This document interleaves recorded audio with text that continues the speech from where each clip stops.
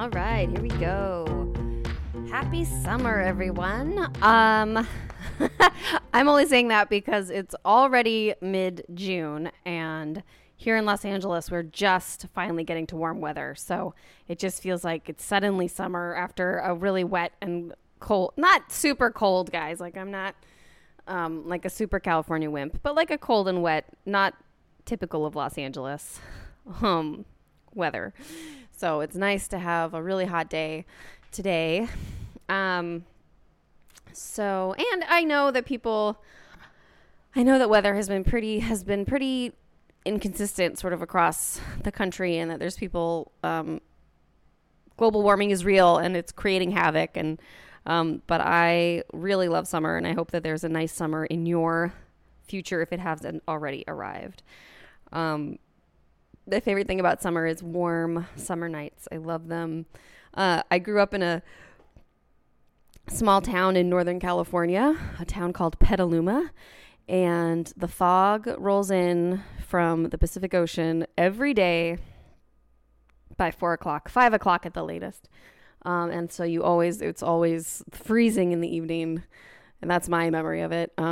Growing up was always even if we had like a nice hot day or a warm day, it was just gonna be so cold by the time afternoon rolled around. So to me, warm summer evenings are just sort of this nostalgic fantasy place of they're romantic and they're playful, and there's something sort of nostalgic to me about how lovely warm nights are, which is not the same as hot nights when you can't sleep and your windows are open and the fans are on and you have to sleep on your wooden floor with a washcloth on your forehead. That is different. That's not what I'm talking about. So anyway, that is the weather update on Everything's Relative, this podcast. I am Eve Sturgis. We don't normally talk about the weather. This podcast is about talking to people about how modern DNA testing has affected their lives for better or for worse. And here we are. It's already the 5th episode number 5. It really feels like we might actually be on a roll here, folks. Thanks to everyone who's been with me from the beginning, and welcome everybody new. And thanks everyone for sending me congratulations and well wishes after episode 4, where I announced unplanned. I did not plan to, but ended up announcing my pregnancy. It's now even funnier that we haven't made any announcements about it on social media or to many friends, because now all these listeners know, but still some of our close friends don't know. And so like we saw a friend today who was just totally flabbergasted that she hadn't seen me since I started showing, and now I'm really showing because we're really in the home stretch. So anyway, I recommend not telling anybody when you're pregnant. Just to be the fun person who surprises people everywhere you go.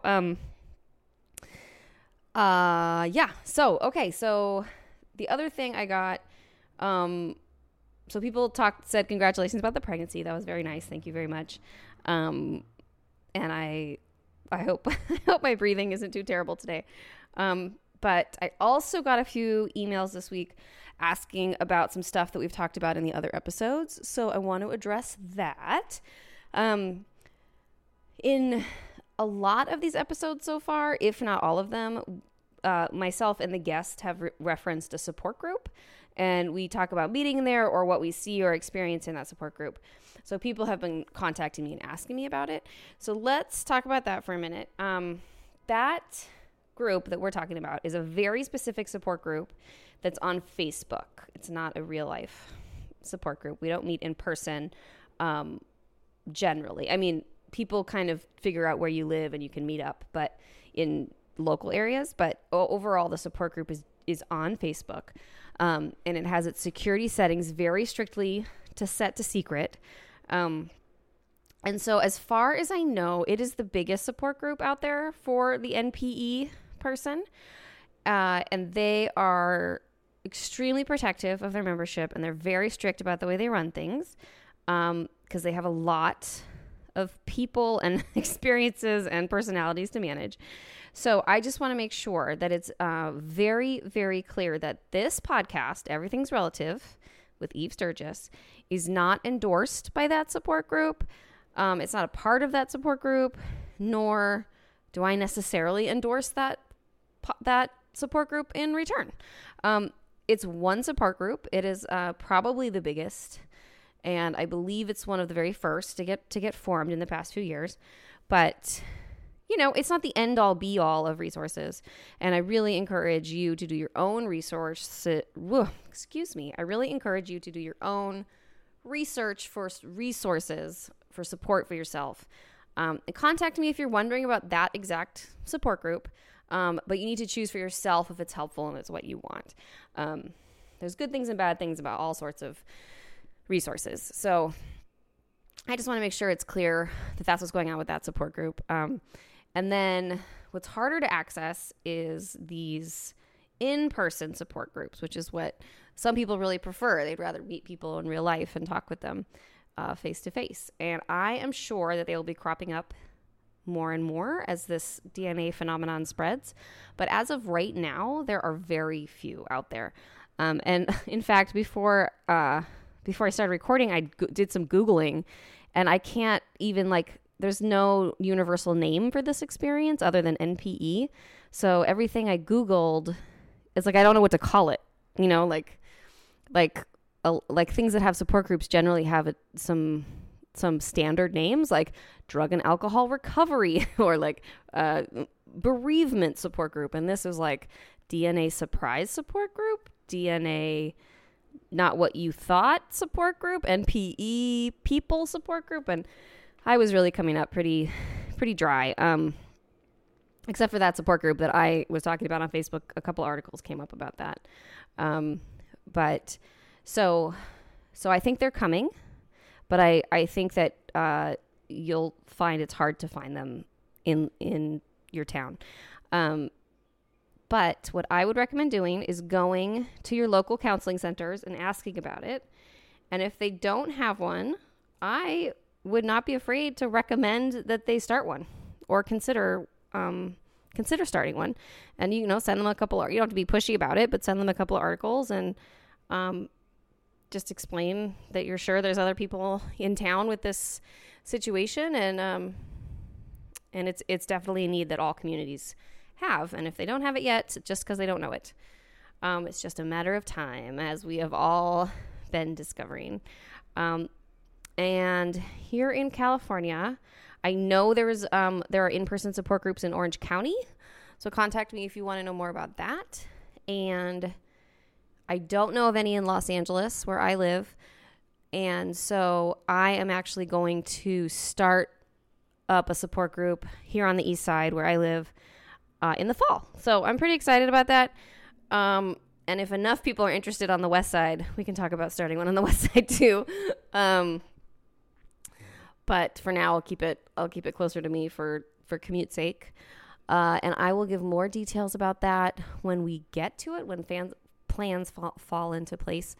I should have a baby first and get through the summer, and then I'll get organized for a support group. So stay tuned for that. So let's see, what else do I need to talk about? Okay. This is just a fun thing. This is just funny. So you know how in episode 3 I talked about, or Lori talked about how she figured out that she was probably not both her parents' daughter because she had brown eyes. And I said, yes, 10th grade biology class. That's totally, I think about that all the time. We do that exercise with the recessive genes. Well, I decided to post that episode on my high school alumni Facebook page. And my biology teacher from the 10th grade from so long ago, I won't even tell you how many years, responded. He saw the message and responded. He listened to the episode. He was so diplomatic about not saying whether he noticed or didn't notice inconsistencies in people's genetic assignments. So I still would love to know if he notices and has suspicions about people, but he listened. Yeah, but he listened to the podcast. I thought it was so great. And he said that genetic recessive gene assignment chart where everybody figures it out is one of his favorites. So that was super fun. It was really fun to hear from him. He's retired, but he was a really great teacher. And that was a class that I really loved. Although I did not go into the sciences after that. So anyway, thank you to my 10th grade biology teacher. I really appreciate it. So, okay, so here we are. We're in episode 5. We're gonna talk about Carla. We're not gonna talk about Carla. We're gonna talk with Carla. And she, I wanted to get her in here in the lineup because she is the first person to have a story that ventures us into the way that DNA tests are exposing the world of sperm donors and fertility clinics, which is this whole other layer and a whole other discussion about the way these tests are exposing secrets and bringing confidentiality into question. And it just opens up a whole nother can of worms. So she was great, so hospitable. It was fun to go find her in Orange County and sit with her in her really cool house and hear her story. So I'm going to get this going. And otherwise, I'll see you on the other side. This is Everything's Relative. I'm Eve Sturgis, and this is episode 5. Your mic is on. Testing. So I'm, hello, this is Everything's Relative. I'm Eve Sturgis. I'm sitting here with Carla, who reached out to me and said she had a story to tell. So I drove down to Orange County. I'm kind of doing an Orange County tour today. And I'm super excited to hear her story and find out what this experience has been like for her. And she's got notes for me. She's got pictures. She had coffee. This is really fun and great. So why don't you get started, and then I will interject as necessary. Does that make sense? Sure. Okay. Take it away. Thank you. So I was born in 1967 in the summer of love.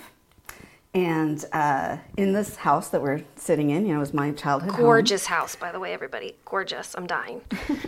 My parents split when I was 7, but they remained best friends. Very close for my whole life. Yeah. My mom's still living. My dad passed away in 2002. And just for the sake of clarity, I think a lot of people in our world, in the NPE world, refer to birth certificate father and a birth father. I use the terminology my dad and my donor. Great. Okay, great. Thank you for clarifying. Yes.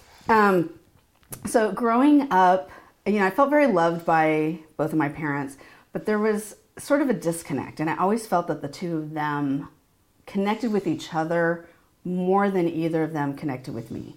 Oh, either of them. Right. I just didn't feel like they got me or they understood me, but there was always something there that I really couldn't put my finger on. In addition to that, I didn't look anything like my dad, and we didn't have any shared mannerisms. I definitely did with my mom, right? Mm-hmm. But there was just something kind of underlying. Anyway, so, my parents split, but they're very good friends, and, have a decent upbringing and everything, nothing traumatic.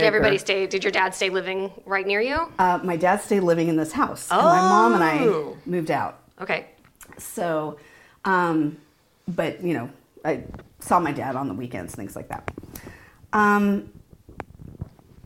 When I got married, which was a few years before my dad passed away,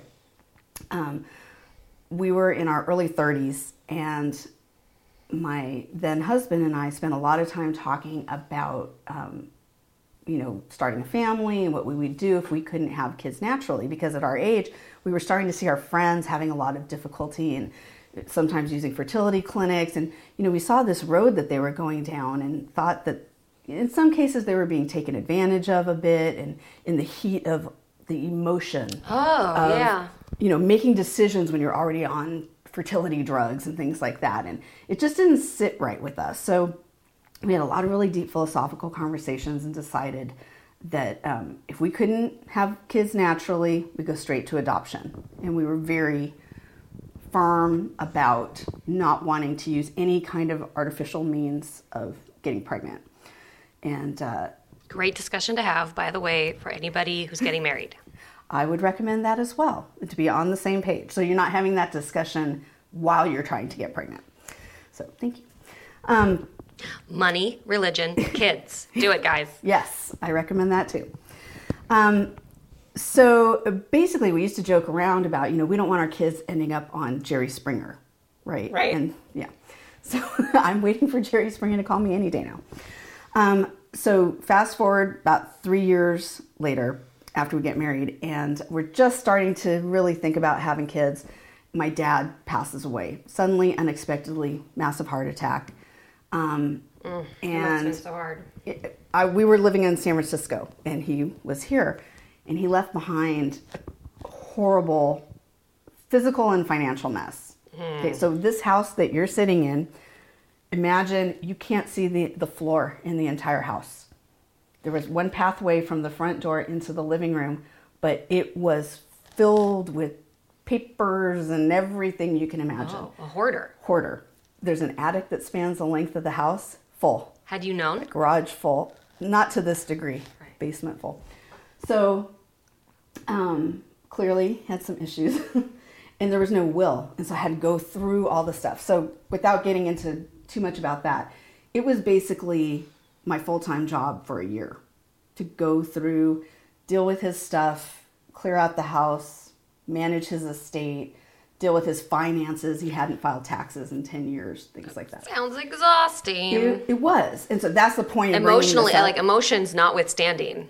Oh, it was physically exhausting. Oh, yeah. Just sounds so hard. Part of the problem here is that I never got a chance to grieve the loss of my dad. I just had to, I'm an only child. I had to jump Hit the right ground into running. taking care of business. Okay. So this kind of sets the stage, right? So during this time, my mom is supportive, but, my mom and dad never remarried anybody else, and I think they were each other's soulmates, and she was grieving, okay? But I couldn't deal with that. I had to deal with all this stuff. So fast forward a year, we finally got through the house. Probate has ended. We're getting back on track of having our own family and all of that. And my mom says, I need to talk with you. So she comes over, and I'm thinking she's going to tell me she's got cancer. Right. A lot of people in her family had cancer. Mm-hmm. So I'm like, oh my God, are you going to tell me you have cancer? And she said, no, this is about me and you and your father. And I said, are you going to tell me that he was not my biological father? And her jaw dropped. And she said, what on earth would make you say such a thing? And I told her, I said, I always kind of suspected I didn't look like him. We didn't have any shared mannerisms. I said, but I'll tell you, the moment that I knew was when I graduated from college. And he was a college professor at the college that I attended. And so back in those days, it was the late 80s. There were physical pictures, right? Not digital pictures. So physical pictures. I get my physical pictures back.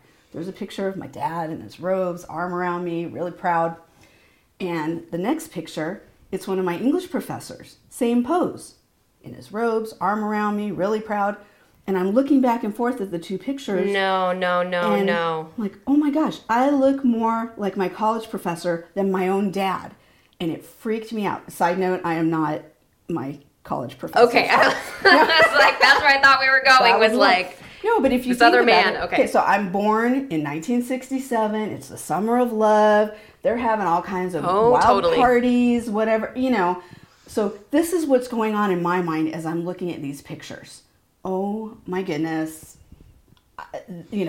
Who knows what happened? Never in a million years would occur to me that I might be adopted, because I know I'm my mother's daughter. Like, there's just no question. Right. And I look enough like her. There's no way.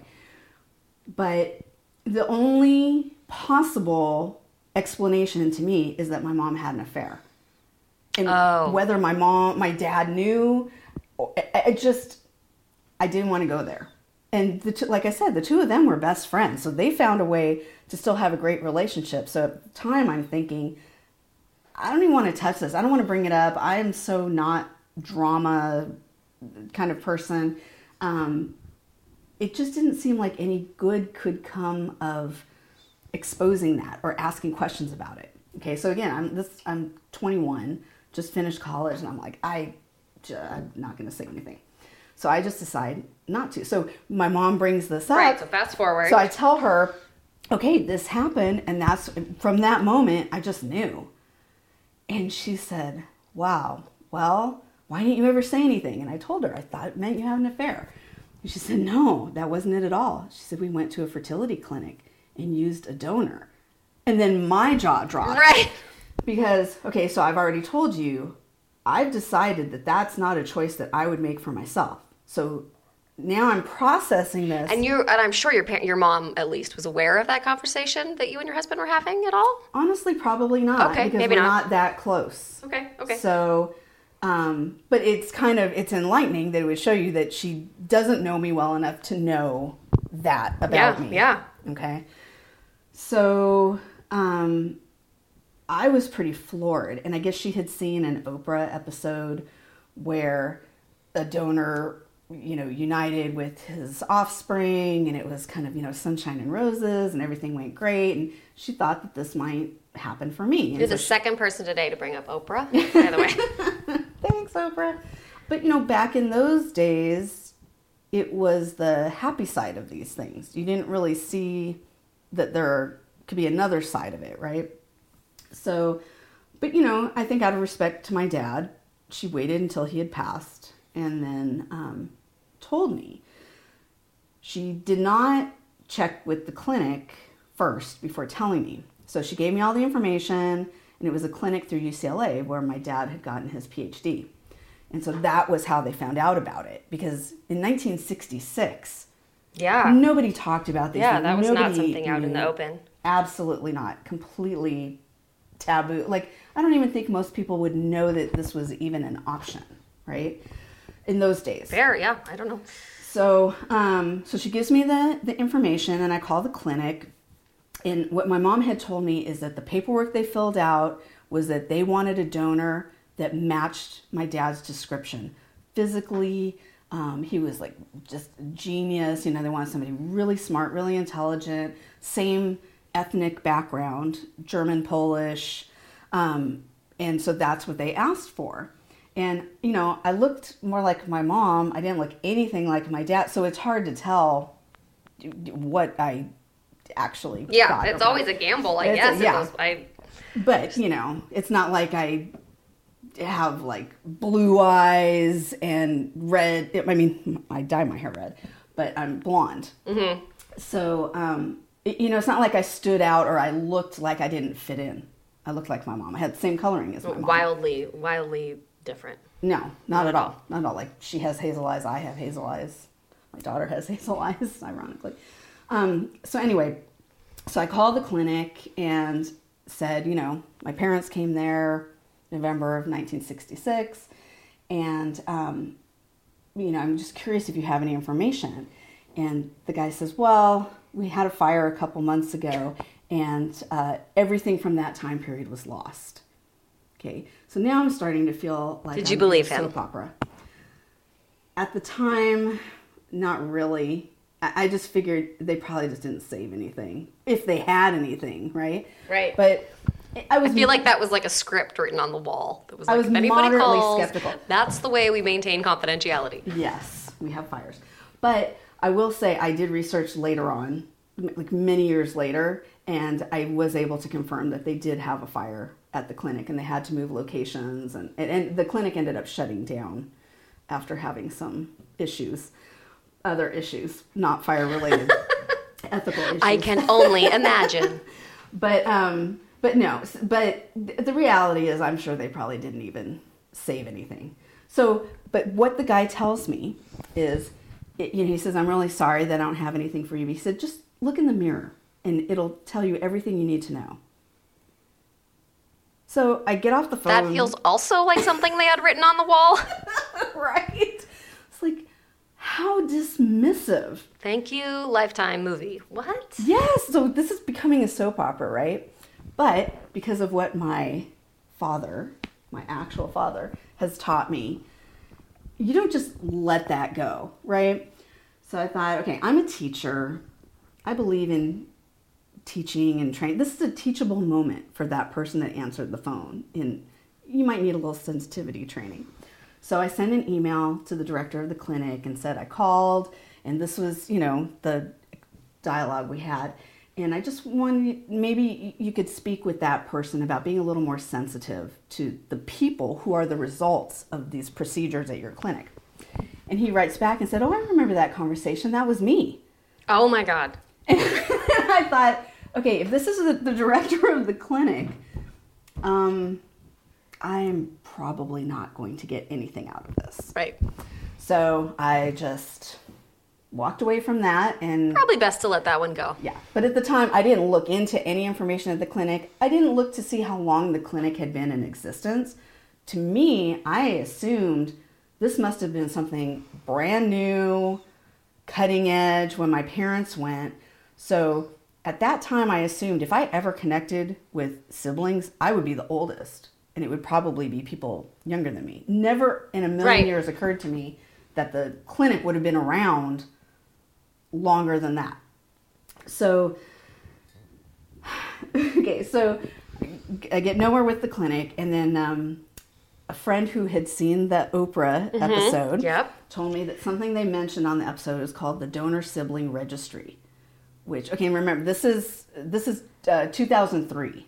Okay. When this is all happening. So it was a website, pretty rudimentary. It didn't have like a super robust search function or anything like that. It was just a bunch of people posting, I was conceived at this fertility clinic during this time period, and that you would look and see if you had any matches, and then you would contact those people, right? And I didn't see anybody who was conceived around the same time. For some reason, at that time, it didn't occur to me to look for other time periods. Right? Because I think I started out looking for the donor, and then I started looking for siblings, but I didn't think, I should look for anybody who was conceived in the 60s or 70s. Well, why? I mean, the whole process of donorship, I don't even know how it works. Like I mean, we all know the basics. We know that like a man gives his sperm. Yes. And that's about. I mean, it's just like it's not an industry or a like. It's just not an area that we know about. We don't know how they make the sausage. No, or and you know whatever. what? And I will tell you, I have never thought more about sperm in my life than I have in the last few years. And how prolific it is, and how detached at least some men can be from what it can create. Totally. Okay. Well, yeah. I mean, and I'm wondering, like, I'm dying to know how many people used a donor facility and ever considered that would come up for their child. Like, that would be an issue. Like, I just don't think.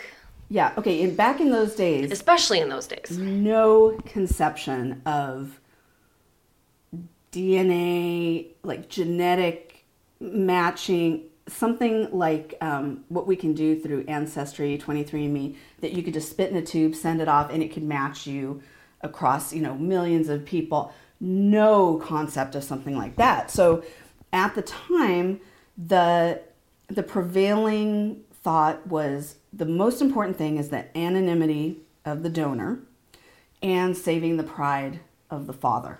In the scenario. Yeah. Okay. So clearly, my parents tried to get pregnant for 8 years, couldn't. They go to a clinic one time, get pregnant. We know, obviously, it's the donor. But to save face, what they did in those days a lot was they would mix the father's sperm with the donor sperm. And you're starting to see stories coming out that there were doctors that were treating women who would use their own specimen. Also contributing. We're also contributing. Okay, without getting super graphic, back in those days, there was no freezing of sperm, so that you could get a donation, freeze it, and then come back and use it later. You had to have fresh. And so if the planets aligned and the woman's ovulating and the husband can be there, and all this and that, the doctor's, ducking out into another room and coming up with a local donor. mean, Oh my God. Oh my God. You can see why I have issues with this whole thing. Just philosophically. This is a rabbit hole. It is. And ethically, those kinds of things just make my skin crawl. Okay, so you have that whole aspect of it and sort of this God complex, right? And you have to remember that fertility clinics, their purpose, their mission is to get women pregnant and have live births. After that happens, they could care less. That's why there's that dismissiveness. It's like, you're alive. What do you care? Just look in the mirror. What does it matter? Who cares what your genetic makeup is, It's unbelievable. So there's that aspect of it. And then now there's much more control about how many offspring you can generate from one donor. Back in those days, it was the Wild West. I have a question. No parameters around. I have a question. No question about sperm is not gross. But because this came up recently, someone was telling me that either a country like Australia or the UK, somebody just made a rule that no one can give more than 10. You can't have more than 10 submissions. So here's my question. There are like millions of sperm per submission, right? Yeah. Does each submission get used for one person, or does it get divided? Do you know? Those are great questions. Because I was like, well, 10, sure. They said, the person saying it was like, well, you can only do 10 now in that country. So then you would know that your offspring would cap off at 10. And I was like, not if they're splitting it. You only need one sperm. So. Right. A donation doesn't necessarily equal the number of offspring. Right. Unless they only use one donation for one insemination. Oh man, I'm gonna figure this out, guys. Yeah, I know. These things are on my list. Like, who's dividing the sperm? Whose job is that? When I start going down this road, it's like I get angry and angrier and more frustrated at the industry as a whole. At the system. And I feel like out of this, there needs to come something. I need to do something to be helpful to someone somehow. I'm not exactly sure what that is. Part of it, too, I think, is this what used to be such a focus on the anonymity of the donor. So imagine, too, imagine you're a donor and you donate. You have no concept at this time, 1966, that somewhere down the road you might be identified. No, yeah, no, right? I'm fascinated. Yeah. I think about those men a lot. Like, what is it like for them to get a phone call? Right. I mean, in my mind, it's like a knock on the door and someone is standing there. That was not their intention. No. And so this is a piece of the puzzle. And honestly, to me, I feel very strongly that if you're going to donate and you're going to create a human being, at a minimum, you should provide medical history and some family information. You could still remain anonymous and still provide some of that, I think. And I think the laws are changing, or maybe they have already changed, so that you cannot remain completely anonymous anymore. It's just not realistic in the age of home DNA kits. You just can't. And I don't think you can go into it. You should go into it with that belief that you're going to remain completely anonymous. Okay, so I find out, I get nowhere. I have no information about anything. Okay, and again, this is 2003. And, what do I do with this? So my mom has told me this. So I can't do anything about it. I'm not going to have this Oprah moment with my donor or my siblings, who, if they exist. And there could be hundreds, thousands of us, right? And, I grew up in the only child. I wanted brothers and sisters my whole life. So that was really my interest. I had a dad, had a father-in-law.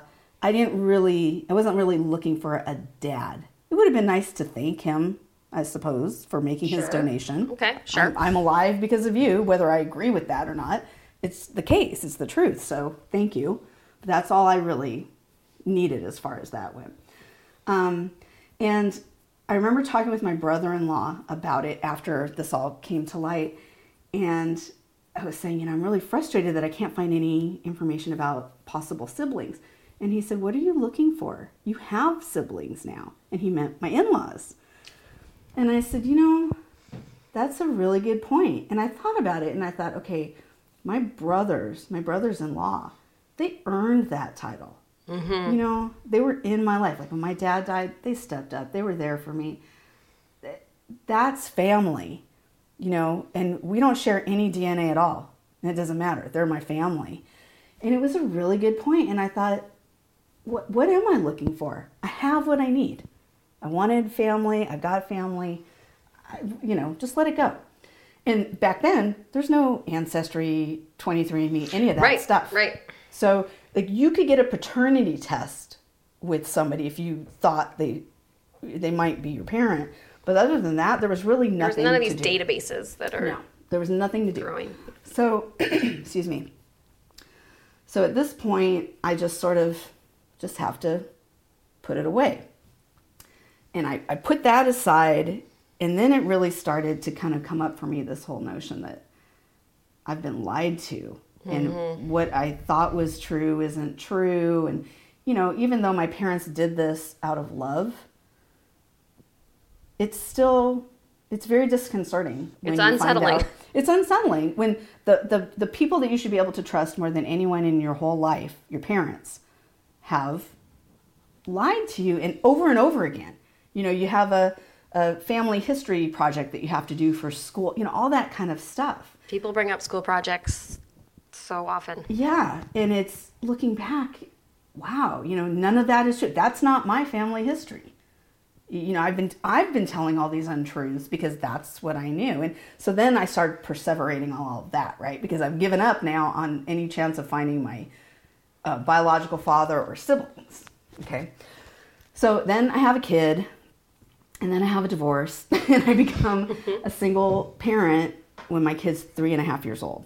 Okay, so again, I just don't really have the luxury of dealing with... There's not a lot of time for family research in there. No, and there's grief along the way, and none of the grief am I really having the opportunity to deal with. So I'm just having to kind of squish it all down. So fast forward to probably like 2014, okay? It's about 5 years after my divorce, and I'm finally getting out there and kind of getting in the dating world. And my best friend says, you could date your brother. And she wasn't totally off, because she said, you are in the geographic region where this happened. You could date your brother. And she said, they have these kids now. And so she told me about Ancestry, and she said, you should send in for one of these things. And I think part of it was just she really wanted to know. She's a very curious person. Yeah, I just feel like, to me that would be like the chances would be so slim that it... But it's so revolting. However, I guess that's a possibility. It really is. And so, of course, I, at that moment, resigned to never, ever date a Jewish guy again in my life, because someone taking chances. You're like spitting into tubes everywhere. You're like, spit. Made me so sick to even think of that. But but she really kind of pushed me about it. And at first I thought, you know, she's just curious. You know, obviously people are very curious about my situation, because this is not typical. People my age were not donor conceived. Nowadays, this is very common, right? But for my generation, no. Like if you had told me that I was adopted, I would have been able to find other people I knew that had a shared experience. Mm-hmm. I don't know anybody. Well, except now that I've met people through the Facebook group where we met. Mm-hmm. But other than that, I don't have anybody in my life that has been through something like this. So yeah, and it just doesn't come up anyway. No. But so she kept kind of bugging me about it. So finally, I bought the kit, and then it sat on my counter for 6 months or something. Finally, send it in. I get the results, and I look in there. And it says 96% Eastern European Jew. This is what I see on the first screen. And I was so annoyed. It's like, I paid $70 for that. I know more than that. Right. I knew more than that before spitting in the tube. I was so frustrated. And I just shut it down. That's why I'm not very interested in those tests. Well, okay, if I had clicked through, I would have seen that there was more information than that. And I didn't even think to look at the matches, the people matches. Mm-hmm. I just saw that. I thought, this is BS. This is so stupid. I wasted my money why did I do this? Shut it down and didn't go back in for a year and a half. Oh, you really shut it. You really shut it down. I was so annoyed that I wasted my money. That's what I couldn't get over that. And I think my friend was really disappointed, like, oh, I was really hoping that it would get you some information. So then I start getting these email messages. So if somebody messages you through one of these sites, you get an email message, but you have to log into the site right. to It says respond. you got a message from somebody. So this woman is, like a fourth cousin, distant cousin. We barely have a connection on my mother's side, right? And I'm thinking, okay, I don't need to be dealing with something on my mother's side now. I have enough on my plate, right? Move along. Not interesting. Okay, but this woman is, I wouldn't say she was harassing me, but every couple of months she's sending me another message. Persistent. She was pretty persistent and clearly needed some answers. And I just felt bad for her after a while. And I wanted her to stop and leave me alone. So it was December 2017. Okay. I logged into Ancestry to tell this catching up. woman to stop in a very nice way. And I just said, look, I'm going through a whole thing and I'm really here looking for siblings. And I seriously cannot handle more than one screen at a time. I just cannot. So I said, I'm sorry, but I said also, I just really don't have much information for you, and I wished her luck, and, she thanked me for responding. Well, when I looked to see, where in the lineup she was, because I had, thousands of matches, right? Mm-hmm. There's my mom, and then there's 2 people below my mom, and it says close family, and I have no idea who these people are. And then everybody else is a much smaller match. Mm-hmm. So I go back to my messages and I realized those 2 people had messaged me as well. And so I went in, looked at the messages, and one of them is saying, I'm not sure why we're connected. I have reason to believe that my father is not my biological father after all, but this is all a surprise to me. Maybe you can help me find some answers.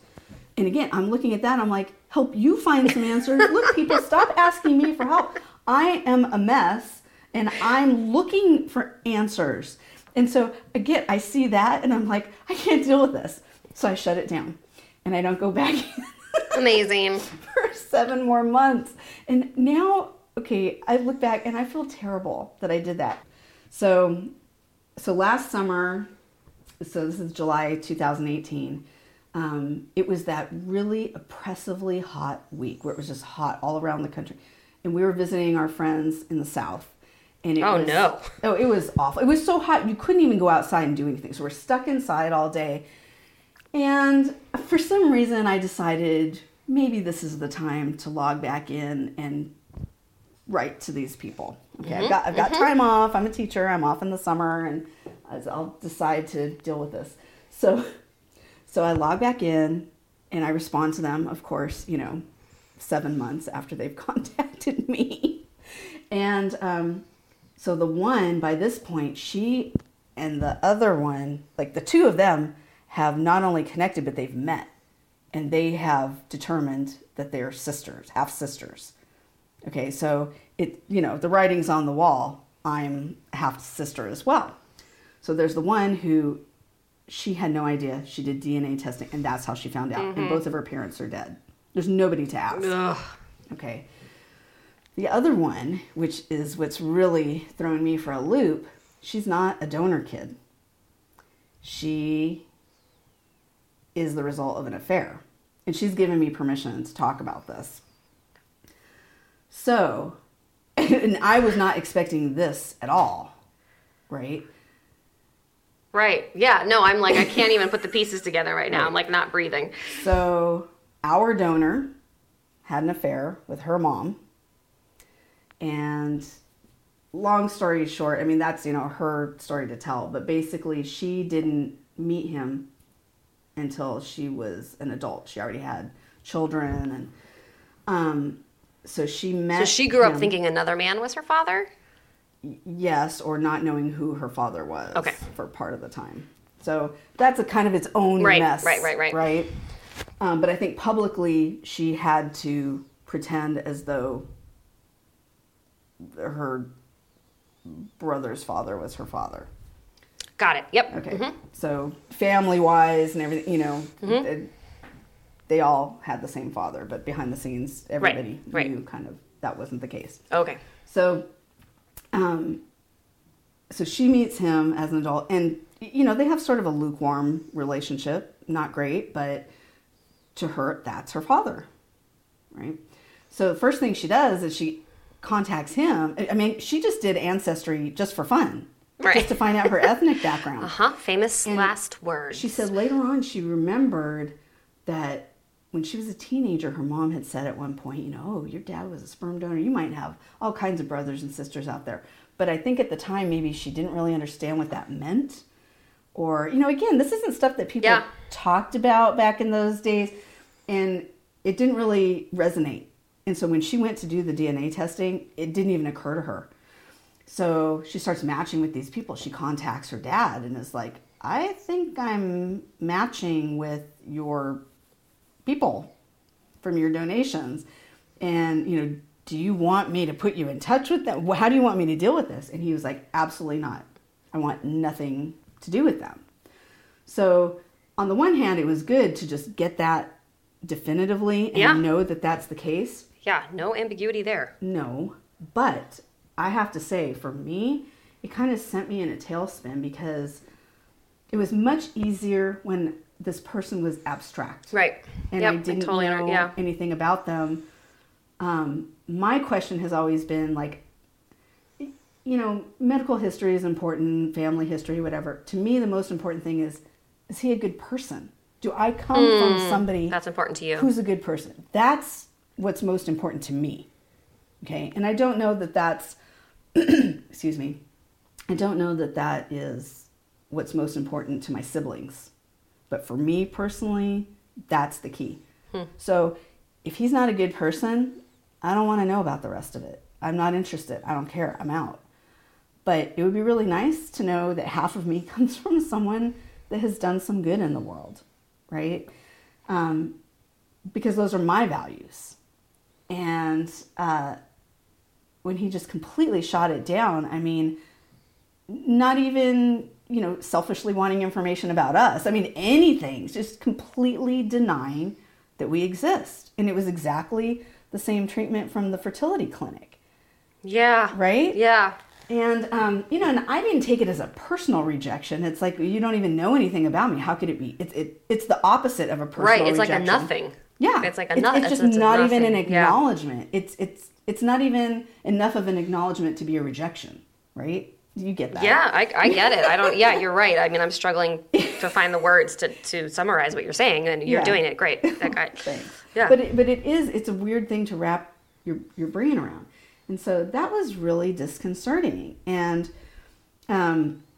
so she gives us this information, and the two sisters and I are we're all figuring out, we're sisters, we're sharing our stories, getting to know each other. And, here pops a brother, right? During that week, when we I finally decide that I'm going to connect with everybody. You're going to look at this. Suddenly, siblings everywhere.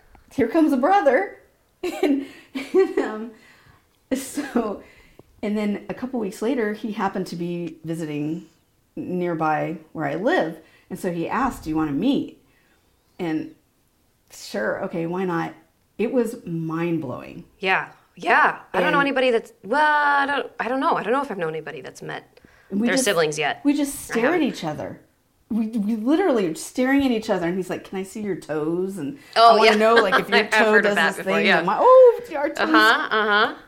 Do the same thing. And, we've got this, kooky curly hair, this crazy thick curly hair that nobody in our family has. And then we both took off our glasses. And I've never looked so much like somebody. And I'm looking at, he's got these eyes that look like they're Asian, but we don't have any Asian in us. Like, where does that come from? And we have the same cheeks, and it was really unbelievable. And his son was with us, and he's in his 20s. And he said it was remarkable to watch the two of us. This experience. Yeah, that must have been so interesting to witness. It was weird. It wasn't like we just met. It was as if we'd known each other for years. We could finish each other's sentences. We had so much in common, both teachers, and we just got each other immediately. And it was such a powerful experience. It was amazing. It was so amazing. I couldn't ask for a better experience, right? And then after that, I created a private Facebook group for the four of us. And I said, why don't we share pictures and we can share our stories. And then if we match with anybody else, they can just come in, because otherwise we're going to have to keep going through this over and over again. Right. Because we're thinking, really, there could be hundreds of us out there. And you all just happened in your own lives, individual lives, decided to do a mail-in test, and you all coincidentally chose the same company. No.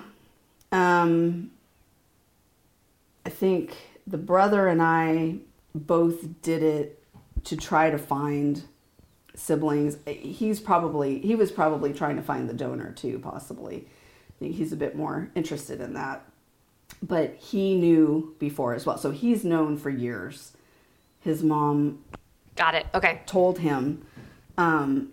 So same kind of thing as my situation, that there really wasn't the mechanism to connect with anybody. And now here's the mechanism to do it. So he and I kind of did it for the same reasons. But the same company. No, he did 23andMe, but one of the sisters had done 23andMe as well. So they matched, and she told him, you need to do Ancestry and connect with the others. There's more of us. Oh my gosh. There could be, now I'm getting it. Okay. Yeah. There could be hundreds of you. Okay. Oh, yeah. So, yeah, and then the other two, I think, just did it for fun. They weren't looking to connect with anybody, but the two of us were looking specifically to connect. So we knew going in. Right. Okay. Right. I think both of us are very grateful that we didn't discover this by taking the test like so many people. It just adds this whole layer of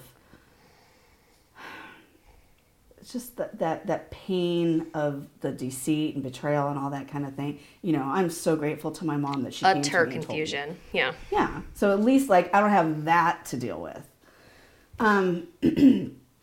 So we're all talking, getting to know each other, and we realized that we're all going to be in the Bay Area for Thanksgiving.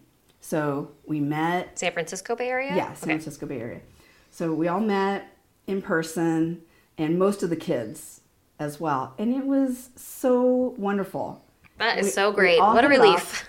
Oh, yeah. And, so far, everybody's like a good person. And we all have the same dark, sarcastic sense of humor. We get each other. We're all like either, for the most part, teachers or social worker or that type of thing.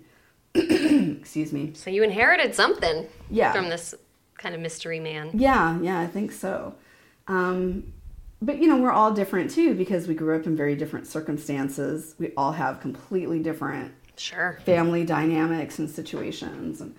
And so we met, and it was good. And when we left, my daughter, who she's 13, she said, I already feel like they're my aunties and my uncle and my cousins. So to the kids, that sounds so fun to me. It's just love. It's just more people to love, and that kind of thing. I don't think the kids are freaked out by it at all. It's more us. But so we kind of step back from that, and then and by the way, I'm the youngest of everybody. Oh, how funny. Exactly the opposite of what you imagined. Absolutely. I never thought I would be the baby of the family. So this is the running joke. Right. So then one sister sends me a text message. Hey, little sis, don't get too comfortable in that baby spot because we've got a live one. Yeah. So somebody matches with us at New Year's. So you got a new one. Another new one. And it's exciting, but it's also kind of disconcerting because it's like, boom, you have a sibling. Yeah.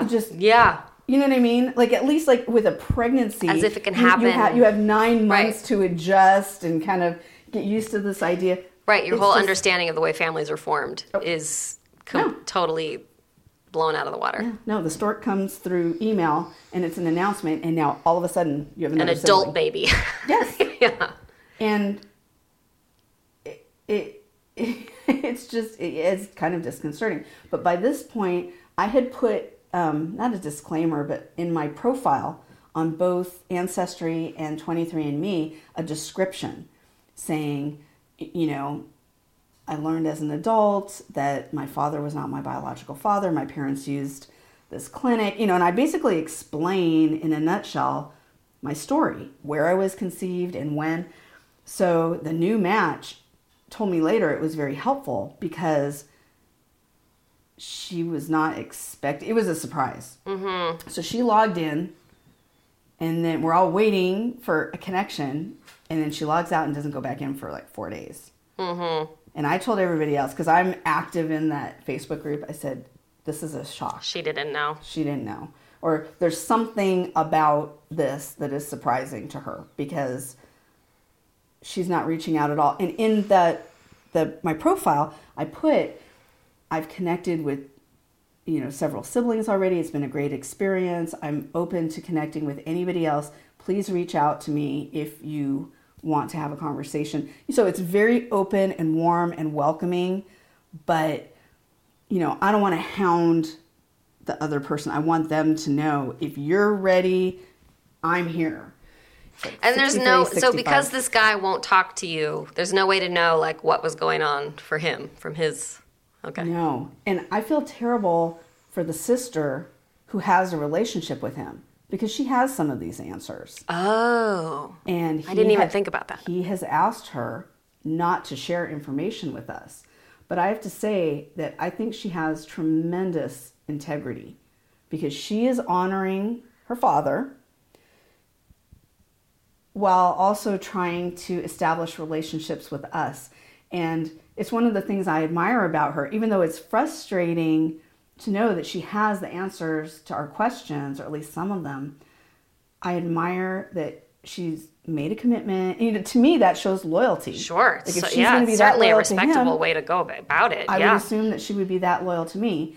And we have a very close relationship. And, you know, I've actually expressed to her my frustration about this whole thing. I can talk with her openly because she doesn't take it personally. Right.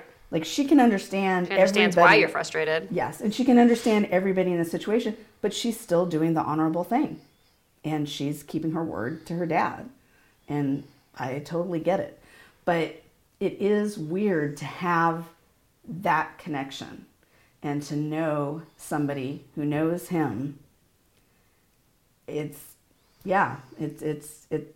the part of this that I would have never expected. Right. Yeah. So that's, you know, every situation has its own unique. Is everybody, but, okay, wait. Everybody from the same clinic, fertility place? Or was he donating all wherever he was at? So far, God, I didn't even think about this. Oh no, now you've given me something else to obsess about. That honestly never occurred to me that he might have been donating at other. So you were all from the UCLA Yes. place. Okay. And he was apparently a nursing student, I think, at the time, is how he found out about it. So back in those days, that's a lot of where the donations came from, were doctors, medical students, nursing students, you know, people in the medical field. That makes sense. Yeah. Yeah. And I honestly have no idea if he had a genuine interest in wanting to help people, or if it was just beer money, or, you know, I have no there's idea. no what way his to know. It could be motivations anything. were. Yeah. No. But I thought I came up with a really great compromise. Which, when we all got together at Thanksgiving, the next day, that sister was going to see her dad. And the other siblings were like, oh, can you deliver a message? Yeah, Can you ask some questions? Here are 37 things I'd Yes. like to know And this time. And I said, you know what, you guys, he has already said he does not want that.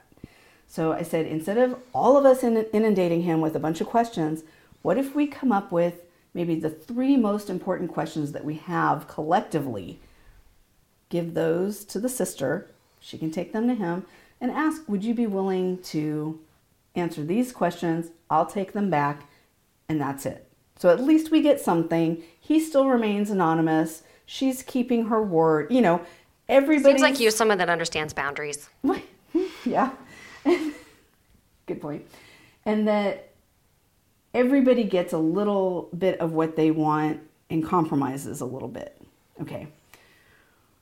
So this sort of happens and sort of doesn't, but he shoots it down anyway. Okay. He's just not going to respond to anything, doesn't want to give any information. So now He's someone who's really firm with his boundaries. Yes.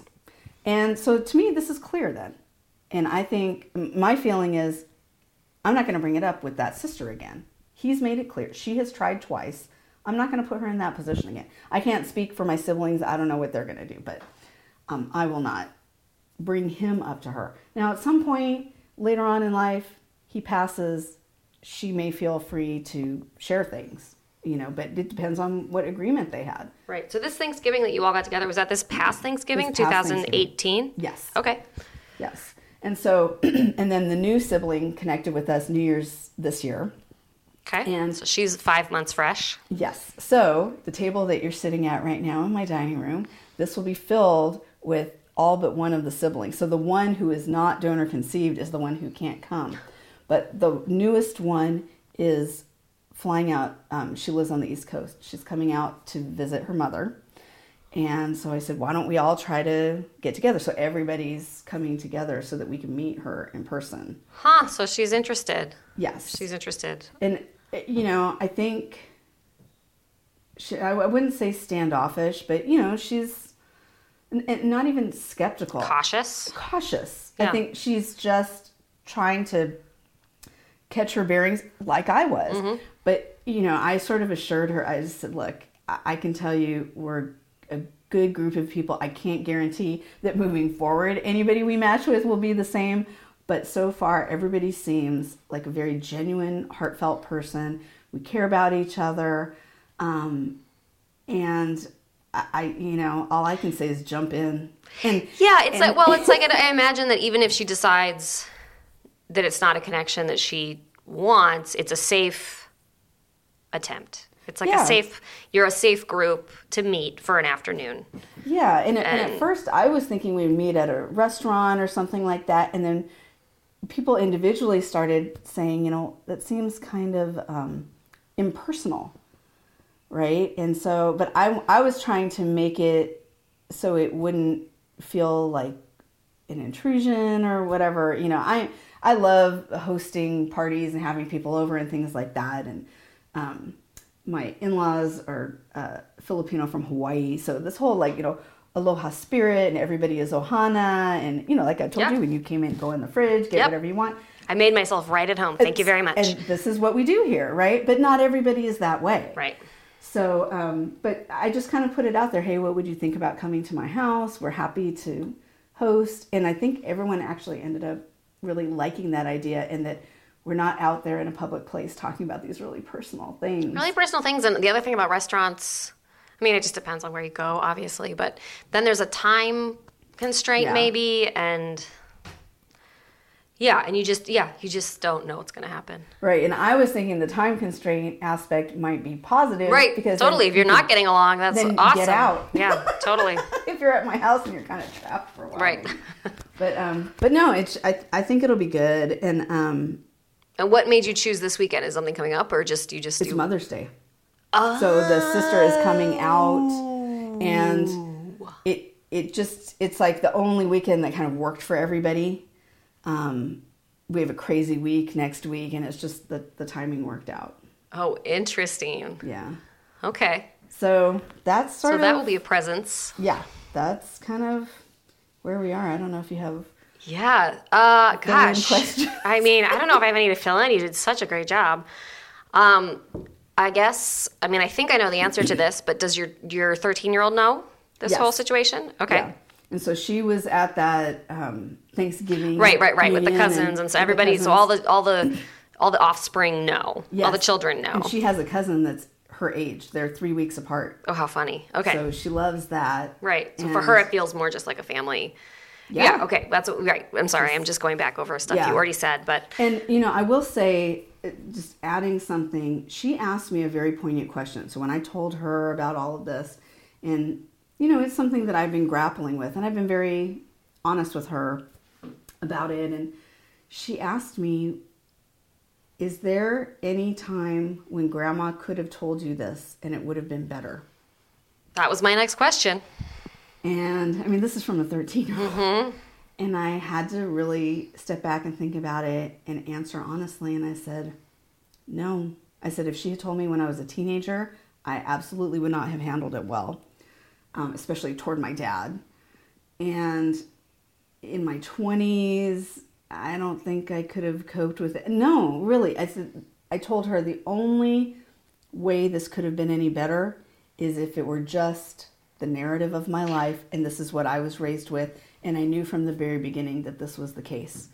And I think you would have that about anything, whether it's adoption, or probably the only situation where that would not be helpful would be if you were conceived as part of assault. Right, a trauma. A trauma, rape Yep. or incest or something yeah. like that. Yep. Growing up knowing that, probably not so beneficial. Right.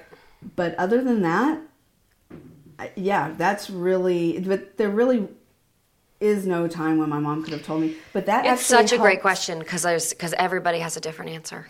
Yeah, and it really helped me to be able to forgive my mom, or kind of move past that feeling of I've been lied to my whole life. And it's, when could she have told me? And back then they did what the doctor told. The doctor told them, you know, they came in, they got the insemination. The doctor said, you go home and make love to your husband and you'll never know whose it is. Right. And from what I'm finding out, this is very common. This is what doctors told couples. And, you know, or why they would mixed. she tell you? And If she, if they didn't know for sure. And yeah, the doctor said, never speak of it to anyone. Don't even speak to each other about it. And I think there's a good chance they probably never did talk about it again. You know, my dad's name is on my birth certificate. Right. And even when my parents split, I mean, he still Stayed present as your dad. Mm-hmm. Yeah. Yeah. And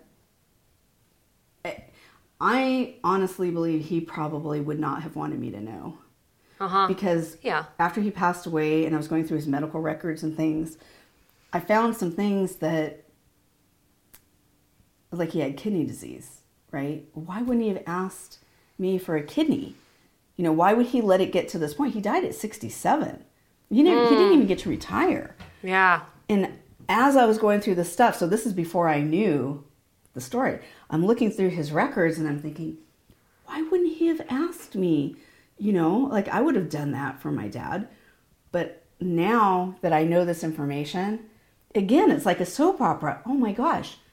Probably through that process, it would have come out that we're not biologically related, or like there would be right, the blood chance, types like would have blood been types compared and or things something. like that. Mm-hmm. Yeah, and it's too bad we can't know if that was because he just could never bear. Like, also, it's like there's probably parents who are like, I could never ask my child for a kidney.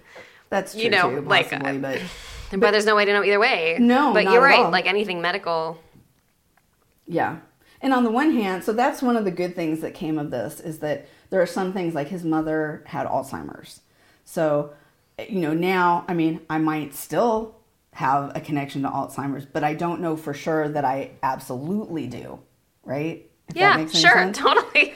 But, you know, I mean, I ended up doing 23. Maybe is different. In some cases, maybe is better than definitely. You know, all of it is, like, you really can't control any of it anyway.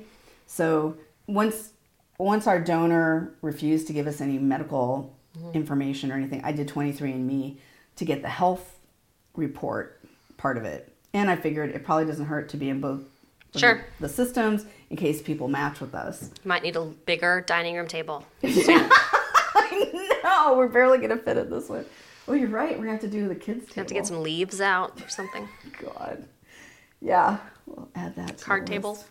Yeah.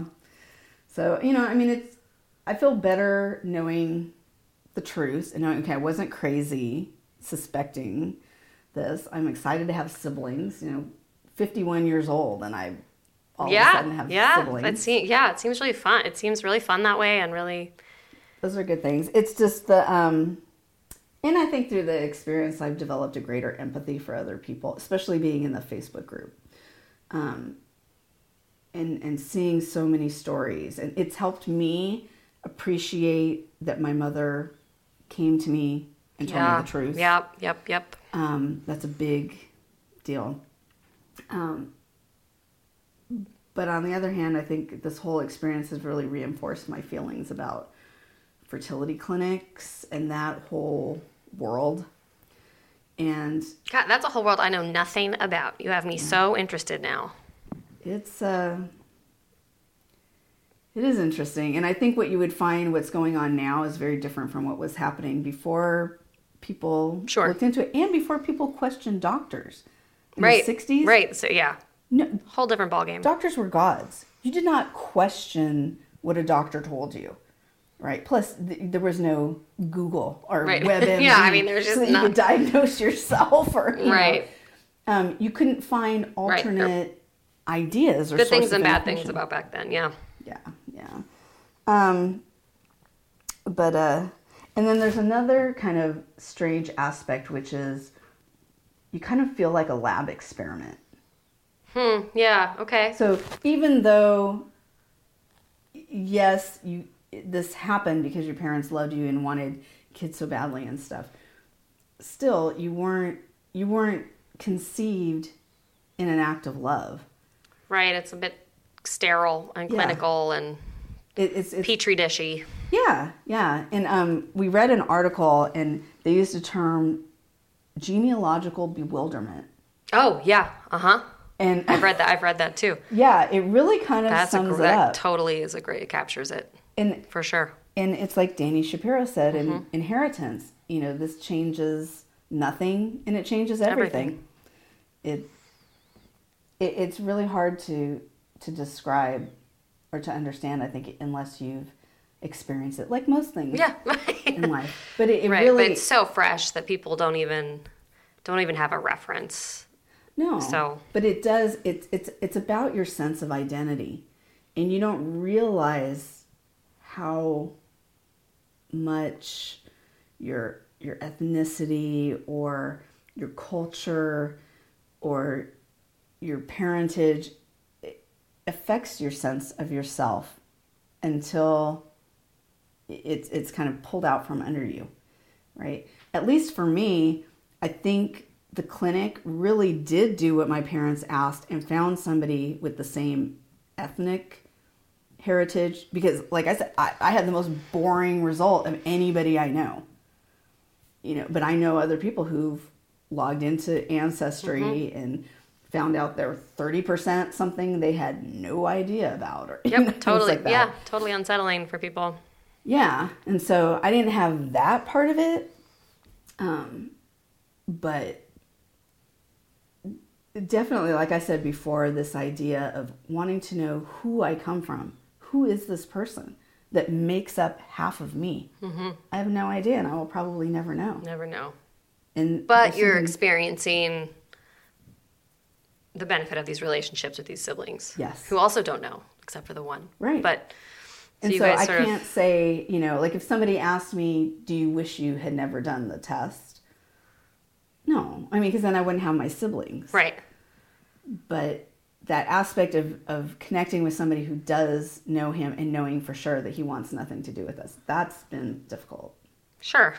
Yeah. Is that something that you guys talk about? The siblings together? Or is just, you don't need... A little bit, but I think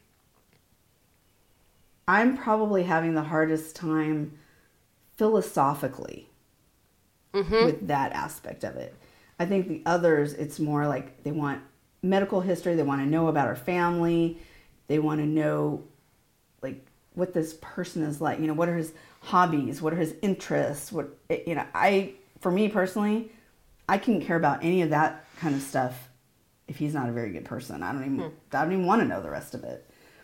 But we all kind of have like a different take on it inside, which is interesting. And I guess that's how families are. I don't know, because I didn't grow up with brothers and sisters. Right. But it's very enlightening to me to see, even though we have these commonalities and we have, we call it the cheeks and chin. Mm-hmm. That should be our family crest, cheeks and chin. But we each have our own personality, some of which is, nature, and some of which is part of our environment, and some of it is just us, And Did everybody grow up in California? Yes. Okay. Yes. And my brother and I, who are 2 years apart, we hung out in the same spots, and we could have very easily cross paths. Mm-hmm. Wow. Okay. Right. So your friend was onto something. Great. Thank you so much for sharing this perspective. It's so wonderful to get a new... Everybody has a different angle, but already the diversity of stories has been greater than I could have hoped for. So thank you so much for giving me your afternoon. You're welcome. Thank you for getting the word out to help build understanding about our situations. Yeah, I really hope that works. If that makes any sense at all. All right, turn this off. So I mentioned at the top of this episode that it's mid-June, and you could hear Carla and I talk about Mother's Day coming up. So now I know that they have met. She's met with all her siblings at her house. And I, for one, am totally dying to know how it went. I hope that the connection between her and her new siblings continues to be fulfilling for her. It sounds like it's a really interesting sort of project, but also just a turn or a chapter in her life she didn't expect that is turning out to be really fulfilling. And I think that's really cool. I also hope, I'll find out. I'll contact her and find out how it went. But so I hope she keeps in touch with me otherwise. And I definitely want to know if she gets new siblings, if this pool of people from this one donor continues to grow. So I want to know all about that, and it'd be interesting if I could get a group of siblings maybe on to talk, just to see what it's like to talk about the experience from each person's perspective. I don't know. So those are the things I'm thinking about after visiting with Carla, and I'm also thinking about the ethics of of sperm donation and the confidentiality and the clinics, and there's just so many things I never thought about. So I'm gonna probably go down that rabbit hole one of these days. Anyway, that is basically it, guys, for this week's episode. Thank you for listening.